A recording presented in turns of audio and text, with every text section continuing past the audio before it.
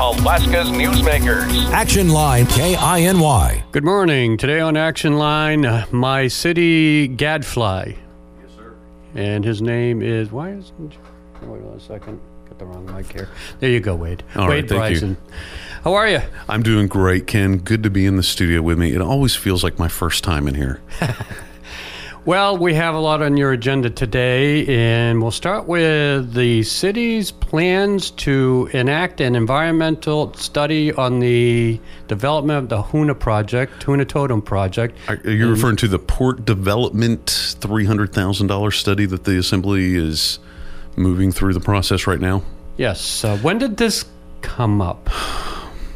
Recently, Huna Totem gave what I felt was a phenomenal presentation to a previous committee of the whole Assembly where all 9 of us are there, but it's more of a work session than an Assembly deciding like a regular Assembly meeting. And man, Huna Totem is I would consider them the experts of port development or destination development. I mean, they're just the guys in Southeast that are doing it. They're the experts at it. And I don't think Juneau could have produced a better like uplands infrastructure, being able to hide 30 buses underneath a park so that the community doesn't look at the buses, but yet we have the infrastructure that's getting tourism spread out a little bit more downtown so it's not concentrated. Bus depots that the community won't ever see. They'll just see the buses leaving the garage essentially. I want to say that port development came up shortly after that. We talk about the 2 city-owned cruise docks. They're known as 16B. And the reason why they got that name is that they were the 16th version, or the 16th rendition, version B. So it took that many chances to figure out, what do we do? How do we put these 2 docks there? And those were pretty simple. Does this help the Huna Totem project and the potential of a Coast Guard icebreaker coming to Juneau? That's the deciding point. Some people who are in favor of this say, yes, it'll help all of that. While you have a federal governmental agency, and you also have a private sector entity, I don't think everything's on the same page, and I'm really concerned that this study will harm Juneau's ability to have increased development down there. The city did put in a bid for the same chunk of land, yeah. And they lost to Huna Totem in the bid? I want to say that, nope, that we got to go back a little bit further. When the land came up for bid, it was assessed at like $3.2 million. I want to say that the city's bid that they put in was one of the lowest bids that came in. I want to say the city was somewhere around $5 million, give or take. The next set of bids were in the $9 million, $11 million. There might have been an $8 million bid. And then Norwegian Cruise Lines came in with $20 million, which then led to a whole other litany of problems because nobody expected that piece of property to go so much higher than the assessed value. So then as Norwegian Cruise Lines were trying to figure out how and what to do with that piece of property, it made a whole heck of a lot of sense to say, hey, we have this corporation that is in charge, or one of their jobs is port development and destination development. We should let them develop this. And that's how it got into Huna Totem's hands. And, like I said, Huna Totem becomes the experts, and the city wants to have public-private partnerships. The Eagle Crest Gondola, great example. And so I think that would be kind of my pushback on the port development. If the city government wants to have public-private partnerships, they can't hamstring the private sector and say behave exactly like government now, because as a guy coming from the private sector doesn't operate the same way that government does. And there's a disconnect right now, and a lot of people are really trying to get everybody on the same page. Most people want to see this happen. There's definitely a vocal minority that think that the 5 ships that we get is already too many. That how dare we think about a dock, even though that we lighter a 5th ship. And so by having the dock there, we increase the likelihood of the icebreaker, and then we increase safety too. So when are you going to address this study and the money needed for it? I want to say at next assembly, it comes up for public testimony. I think that's its next stage in the process. And so the public's going to have a chance to weigh in. And after the public's chance, then the assembly will have an opportunity to discuss that topic. 300,000. 300,000. Could be more. Well, it's not about the dollar figure. I think it's the death by committee action. You don't want something to happen, then study the heck out of it, and that's how you prevent things from happening. So I don't want to call this $300,000 political cowardice, but $300,000 to do a study that delays and impedes this private development. That's the goal of the anti-cruise industry. The more you delay it, the less likelihood it gets built. And so this strategy plays right into their narrative. I hate to say it so bluntly like that. Well, you're part of that narrative because you are an assemblyman. Oh, I guess so, yeah. Did you forget? Sometimes. But I got to wear like 5 different hats, man. I'll be in the middle of wearing one hat, and then all of a sudden somebody will come up to me and be like, "Hey, you've got this hat too. I need to focus on that." So, but it is what it is, man. Whatever you want to talk to me about. Yeah, well, this is a big, they were ready to break ground in a exactly. Now this is going to delay it. Maybe how long? I don't know. And again, if it goes through, it hasn't gone through. It's just a proposal. Yeah, if you delay it long enough, and you can just grind the interested party down, and to me, I'm a little disheartened.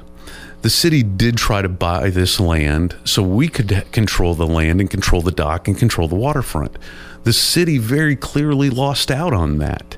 So I think it's a little disingenuous for the city to then put restrictions on to say, no, you can't we're not going to give you permission to build that dock, which would then stop any development there. They're not going to develop that property if it's not included with a dock, for then hopefully the city to come through and get to build a dock in future years. Man, that's the most unethical operation it just sounds bad saying it out loud. Is it possible it's just a good study? All right, so let's talk about that. Juneau Totem, they've built docks, and so we're going to take a consultant who doesn't own any docks, and they're going to come through and they're going to gather as much data. And you can always, like I said, slow the project down by process, and the more you slow the process down, the less likelihood that it gets developed.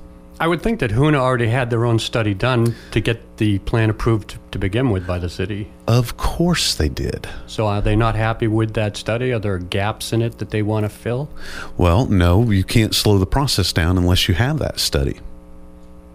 So I do kind of think that there is almost a deliberate attempt to derail this project. And I hate to even say that out loud, but if that's what it feels like, and that's the consequences of this study, it is deliberately slowing the project down. And I don't think Juneau's in a position right now where we can say no to $150 or $180 million project that brings jobs into our community. We're begging the community to develop. Please build housing. Please build housing. And so we're trying to get development.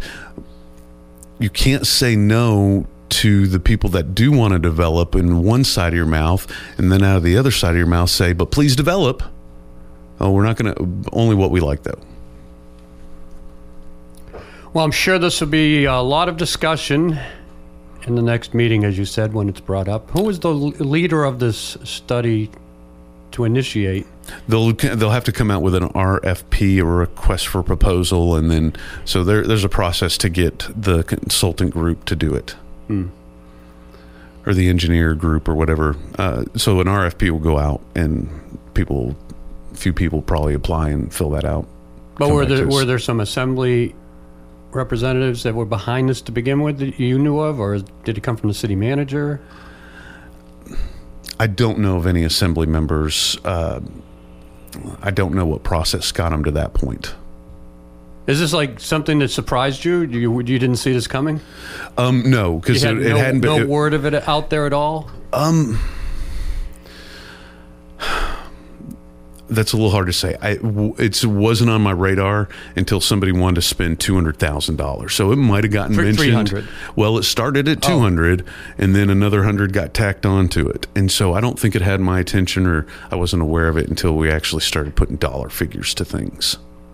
Everything's an idea until it's governmental funded, and then it's real. Well, let's talk about some other things. You have quite the agenda today of things to discuss. This morning, we had a wonderful 2-hour meeting with the Juneau legislative delegation. Keel, Story, and Hannah were there, and they shared with us what their current roles and assignments are. And the nice thing about a brand new heavily freshman legislature is that right now the Juneau delegation has a little bit more seniority, and so they mentioned that they have a couple of chair assignments or co-chair assignments, and that's always going to be helpful for Southeast Alaska. They're on top of some of the infrastructure projects that are going on, from ferry funding to the North Douglas Second Crossing. That was discussed. Education support. If I was going to bet a shiny nickel on anything, I bet you a shiny nickel that the base student allocation, how much money you get per kid, goes up at least inflationary adjustment this year. It's just the momentum that I've heard, and I've heard it from both sides of the aisles as well. The Juneau Douglas crossing, this discussion has been going on for a while. How far can you get along with the legislature getting behind it? So it has been discussed before. This is a different period that we're in. When it was the few times that it's been brought up before, it's only kind of been hinted to by one governmental agency. It didn't really have a lot of focus. The North Douglas Second Crossing right now has federal money and attention. It has state money and state resources, meaning that there are labor hours dedicated to developing the second crossing. There's the Pell study, something environmental linkage study that's going over the environmental concerns of it. It's got plenty of state funding, and Juneau has also allocated resources for it. And we have the Public Works and Facilities Department is also put energy and resources into it. Right now, we're at like a precipice of the second crossing.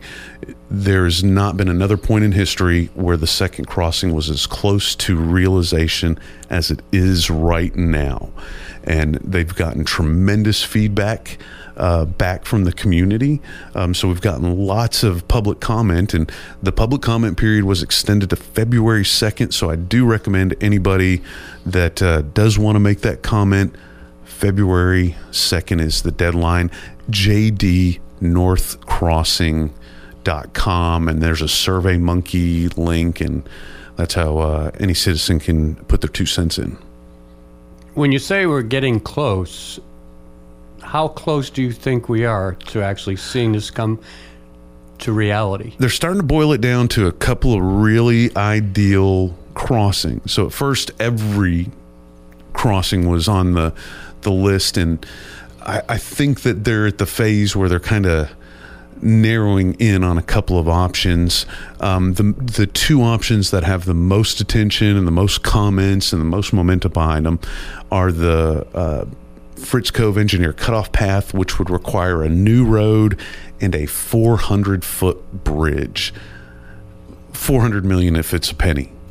The other most likely location that it could go to is at the Sunny Point overpass, where it's almost, the road is pretty much designed to accommodate transportation. Nice thing about the Sunny Point overpass side, The city owns the land on both sides of the channel. And then the government, state of Alaska, DNR, controls the other. So there would be no property acquisition that would be required if they picked the Sunny Point alternative. And some initial figures that I've gathered, Sunny Point would be about $100 million to cross there compared to $400 million to cross at Engineers Cutoff. That's why I'm advocating for the Sunny Point, because if we come in and be like, hey, $100 million versus $400 million, the cheaper project will have the higher likelihood. That's what I'm pushing right now. Sold. All right. How can you argue that? $300 million saving, land's owned by the city? Yeah. Sounds perfect. There's this pesky wetlands in between, but that's what one of the things that they're working through right now.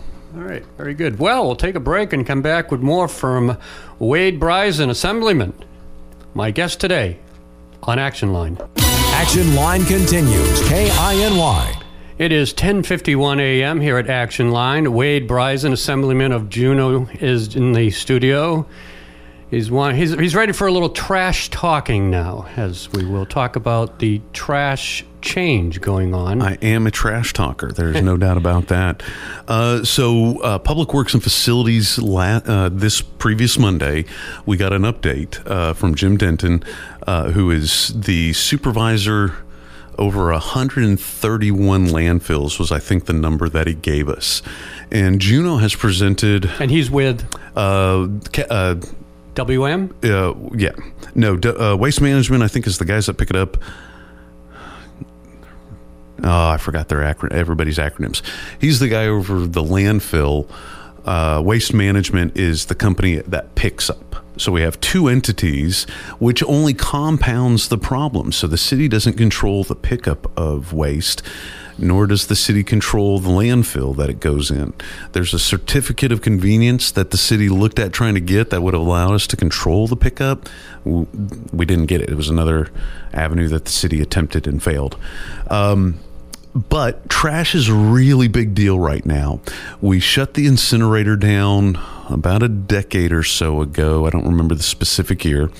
But what's happened is the Mount Juneau trash hill has just grown and grown and grown.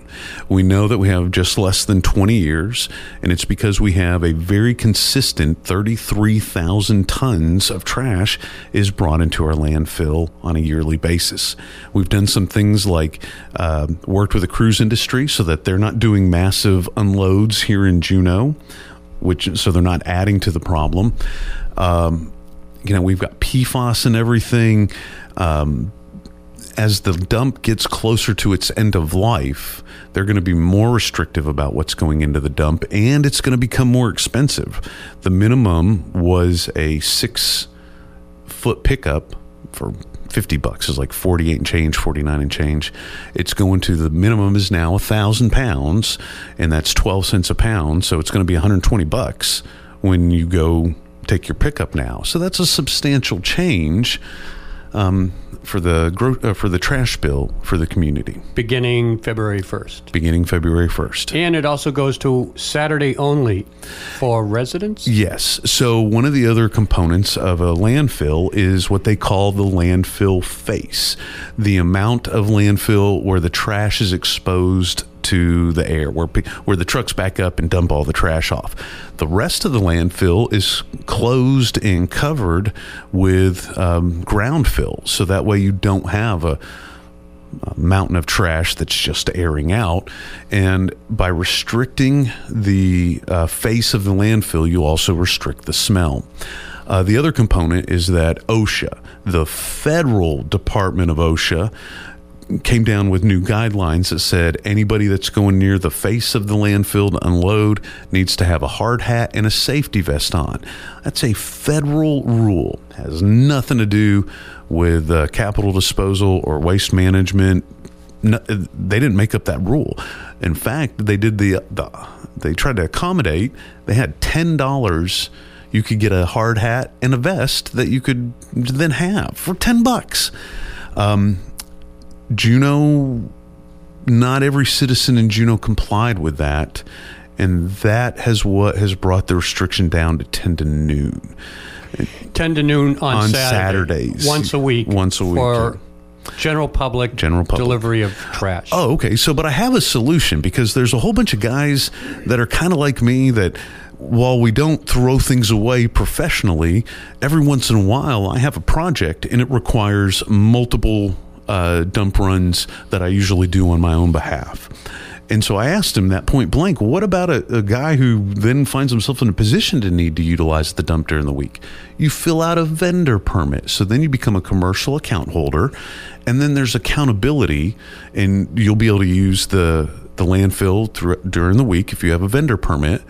And the reason behind that is that, like I said, not every Juneau citizen was behaving as appropriately as they needed to. And people say that can't be a reason. Well, that was the reason that Waste Management gave us, or Capital Disposal gave us, the lack of compliance at both the scale house and at the dump face. And so it does go along the lines with Juneau was working on zero waste strategy. So we have strategies to increase composting. We did receive $2.5 million to increase, or to build a composting facility.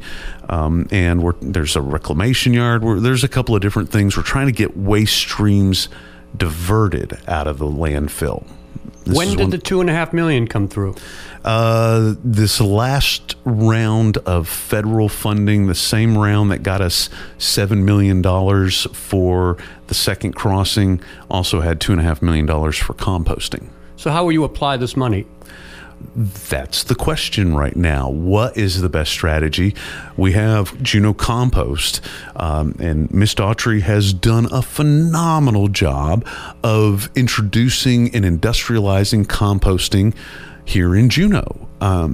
It was only being done on an individual basis before Lisa started doing it.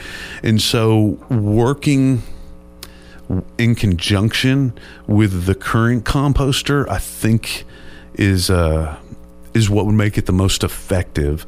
You still have a private entity that's trying to figure out how to make that a commercial viable ongoing entity, and then you have the city who has somewhat different needs. They need to be able to service as much of the community as possible, so you have the greatest effect of composting, and finding where those two entities match up and how the community can be best served without the city going in direct competition against Lisa, who brought composting to Juneau. We don't want to do that. So it's navigating how we join those forces, I think, is the sticky wicket for us right now. Still not sure. What about the $2.5 million? What will that be used for? We don't know. Well, what could it be used for? Building a facility. It could be for equipment. You have a shredder that can shred up your cardboard, and I think we even bought a little mini shredder, so that way shredding can go into composting. There's a couple of different things that you can do. So what the Public Works department decided to do was, let's come up with a strategy before we just start throwing money at it. And I think a full compost, like a full-on facility, I think was price tagged at $6 million. This $2 million would go a long way towards design and understanding. And again, we have an existing business in town that already composts. It would be irresponsible for the city to go into direct competition with a private business that's already successfully doing that. So figuring out how those two entities can work in conjunction with each other, I think, is one of the most important details. Are there any other communities, cities in Alaska that have gone to the level that we're talking about? No, I really think Juneau has led the way. One of the other Southeast Alaskan cities, their landfill just got filled up, and they started shipping trash down south. That being? I want to say it was Skagway. And what happened is their trash kept catching on fire. You can't just bag up and ship trash down south. There's too much methane and too much, all the gases that are produced from it, and it's flammable. And they literally were catching their trash on fire when they were trying to transport it out of their city. And that's not sustainable. It takes a tremendous amount of energy to just get your trash dumped into a landfill. to take additional energy to then go from that pile in a landfill, then efficiently pack it into a proper container that can fireproof and do that, and then load that container onto a truck, which then loads it onto a site where a crane operates and lifts it, rides on a boat 900 miles south, gets unloaded again by another crane, gets put onto another truck, gets delivered to another facility, and then gets disposed of. There is no way that somebody could convince me that that is a sustainable model for getting rid of your trash. We need something that is effective for Juneau. Well, we'll end on that note. Well done, sir. Always glad to come in, Ken. Wade Bryson, Assemblyman. Action Line. Weekday mornings. Action Line. If it happens in Southeast, you'll hear it on Action Line. KINY.